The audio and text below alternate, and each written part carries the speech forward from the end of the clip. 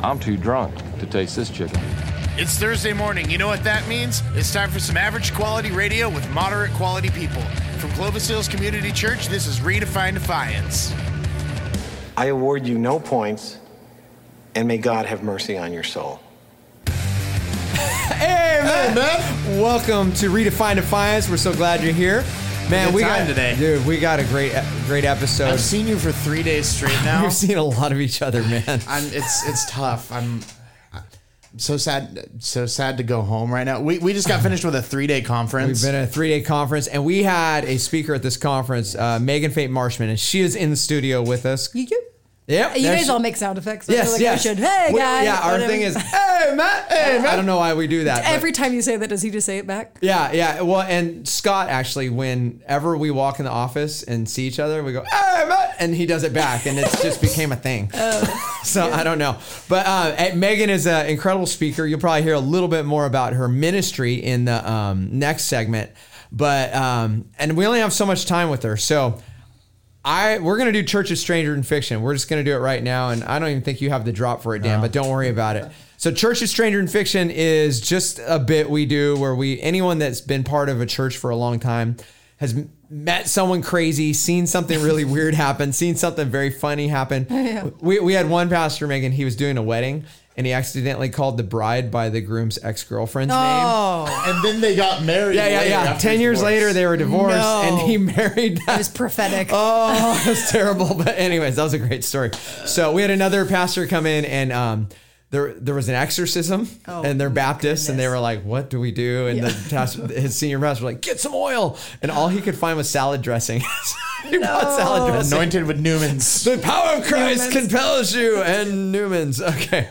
So that's kind of our Church of Stranger in Fiction. And, Dan's had some funny stuff people have said and whatnot. So tell us, because in the next episode, in the next segment, you'll talk about your testimony. Yeah. And kind of how you came up in the church. But you had to have something kind of funny or quirky weird, happen in church. Yeah, I feel like a lot of it happened in high school ministry. Yes. But I can distinctly remember being a high schooler. This is the first story that came to mind. We'll go with it. And I remember the pastor talking about sexuality, and he promoted it for weeks. And so there's this massive turnout. But it's weird. We all show because we're excited because we feel like it's going to be I think controversial. we're going to do that in youth this year. We're just going to put up a big sign on the corner of the church that just says sex in all capital letters. Sex at church. Wow. Sex at church. Wow. There's a website you can buy for that, actually. It got weird. And so I distinctly remember all of us showing up and laughing, and then suddenly the sermon starts and everyone is awkward. And what's he going to teach Most on? people are coming to watch the ship burn. Yeah, it was one of those what's moments. going on. He preaches his heart out, and I can still remember sitting there being like, wow, and it's all this moment. It's all very serious, and then he wants to go into a response time, and I still remember the moment he looks, and he's just trying to be prayerful, and all of us are going like, how do we respond to this? And he goes, so in response, I think we should all just, turn our gaze upon Jesus.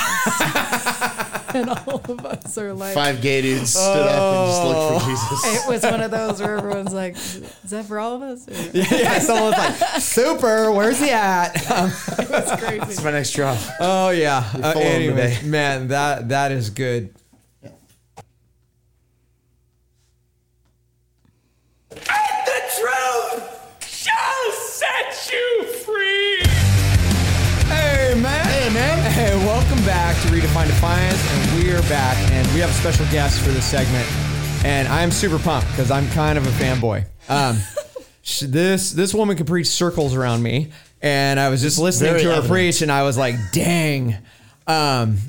It's Megan Fate Marshman. How you doing? It is so good to be with you. What a cool opportunity. Thanks for having me. Oh, well, we're so glad you're on the show. It's an honor to have you. So, man, we only got 10 minutes with you, so I'm just going to go quick. Like, you, if for our listening audience, if you don't know, you should look her up online. Like, where could they find you online? Just YouTube? Man. You're all over the YouTube. place. YouTube works great. Yeah. Okay, you can find her on Because YouTube. if you find me on YouTube, hopefully you'll just find things about truth that I get the opportunity to preach. So if that's what you get to see, There or you first go. impression of me, that works great. YouTube. Right, and she's an author as well. You have a book or multiple books? A couple, yeah. A couple. What are your few. books? So yeah, they know. I got the first one that I came out with was 7 Family Ministry Essentials, specifically targeting pastors and saying, how do you not just be passionate, but strategic? And then the most recent would be selfless, which is how to think less about yourself, but more of yourself at the same time, which is tricky, and good luck figuring that out mathematically. And then I just finished one that I'm most excited about, probably because I just wrote it, but on how God's plans really are meant for good, even the chaos and crazy, and what in the world that means. Yes, man. I'm living that one right now. Let me tell you. So Megan, how did you come to faith? Did you grow up going to church, or what was that like? Yeah. So grew up in a household that loved the Lord. The fun backstory would be a 15-year-old girl who was really depressed. Not me, a girl named Jenny, was a neighbor of mine, but she went to camp, a high school camp, gave her life to Jesus there, and then went to her pastor and she goes, what do you do? What are you supposed to do? How do I change my life? And he goes, start serving the church. Don't let it serve you, serve it. And she's like, that's different, And so literally volunteers in children's ministries and started doing Awanas. And her job was to take all the little goldfish and put them in the little snacks, And so to hand out to all the kids. That was all she did for months and months and months. And one day they gave the gospel and more kids raised their hands. And so Jenny got paired up, even though she didn't feel ready, got paired up with a little girl. They went and talked on Blue Steps, and I was the little girl. So a high schooler who said yes to Jesus did not have a clue what it looked like following him, but just made small obediences. And that one led to a obedient moment for me. That is really cool. That is super cool. So you spend a lot of time speaking all over the country. And I know, I am a fanboy. I'm just to be honest. I know, recently you've been speaking at Willow Creek. I have, yeah. How's that been? Tell me about that experience. I don't care about our listeners. I just want to know. Yeah, it was. I think. I'm gonna make that a drop, by the way. Yeah. I don't care about our listeners. There you go. Yeah, that's been probably the most surprising. I'll tell you this: when I first had kids, some random guy walks up to me. He's like, "Every no is a yes, and every no is a yes, and every yes is a no." And then he mysteriously walked away. I'm like, that was weird. And I've been figuring out what that means. And so how do you find the best yeses? Not just say yes to whatever you can. And so my husband and I prayed going into even 2018, halfway through the year, saying, how do we say yes to the right voice and not just listen to the popular voice? And as a communicator who travels, there's a lot of, there just is a lot of invitations to speak different places, and it's exciting, and there could be a lot of yeses, but my husband and I kind of decided our best yes is going to be intimacy with the Father, and then intimacy with each other, and then intimacy with our family, and my primary yes needs to be my family. And so it's just been sweet figuring that out. And as we decided that, each request that comes in, man, just being prayerful. And I'll never forget, we started saying no to a bunch and we were surprised by it. Why are we saying no? Especially to things that wouldn't make sense to anyone else, except it was just, we were just confident in it. And then got a phone call from a friend that worked there and stayed in the midst of a hard season for them when a lot of people were kind of departing. He was someone that stayed and said, we've been prayerful as a staff. And I had at that point done a few midweek services for them over the past few years. And then he just said, we're looking for a couple. And apparently it was 3 of us, 3 pastors to come in and step in during this interim season. So I know they're hiring their next pastor in the upcoming season. But in the in-between, the past year, me, Albert Tate, and Eugene Cho got to step in addition to their consistent pastors there. And it has been the best yes possible. And it's just cool. God, of course, 16 months ago would lead my husband and I to figure out what our best yes is, and then knowing full well that would be a yes that we would need to take. So our best yes. Now, for our listeners that don't know what Willow Creek is, you need to get online and go listen to Albert Tate and Megan Marshman and Eugene Cho. They are incredible speakers. They will blow your mind. You will, trust me, you will thank me later. You can stop listening to my sermons and go listen to theirs. I'm just letting you know, very good preachers. Keep listening to his, because I'm going to do a little shameless plug here too. So my brother-in-law is a Southern Baptist preacher, and when I talked about Clovis Hills Community Church, the thing that he responded with is, they go for it. And I will say, I hope when people listen to things I do, they go, man, that person's going for it. They're living in faith. Like they really believe it. I'd like that on my tombstone. Yeah, he went for it. He went for it. And you got, that sounds Full sad. send. It almost sounds like the fact that it's on a tombstone, and then he missed, Yeah. But he went for it. And I want to go for it. If I really believe this faith thing, then why wouldn't I give my whole life to it? It sounds like that's the reputation of you in this church. And to any listener, if there's something you're passionate about, if you really believe this Jesus thing, how in the world are you going for it, and can people tell? Yeah, no, that is great. Thank you.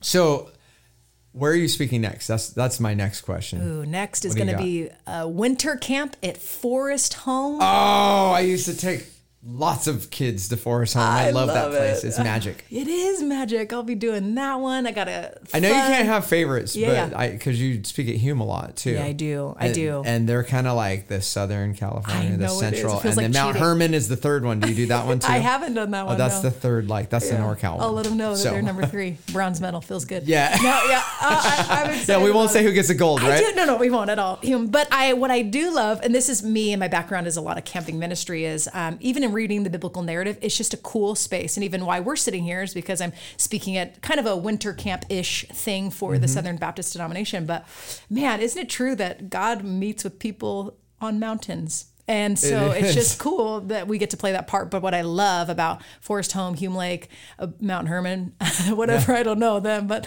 what I love is that it's in partnership with the local church, because although people meet with God on mountaintops, fruit, you won't find too many gardens on top of mountaintops, because those ones grow in the valley, which I always found interesting. So it's the partnership of local church with experiences that connect people with God, but then the truth of the partnership with church listeners. If you are not connected to your church, if you're not consistent, if you're not serving it, you will not feel like you belong to it. I think it's time for us to stop blaming church and start stepping up as the church and be beautiful. Yeah, I mean, every week when I'm kind of old school, so I do a benediction. Yeah, I love I send people off, yeah. but it's like a more of a, hey, listen, you just gathered as the church. This is just a building.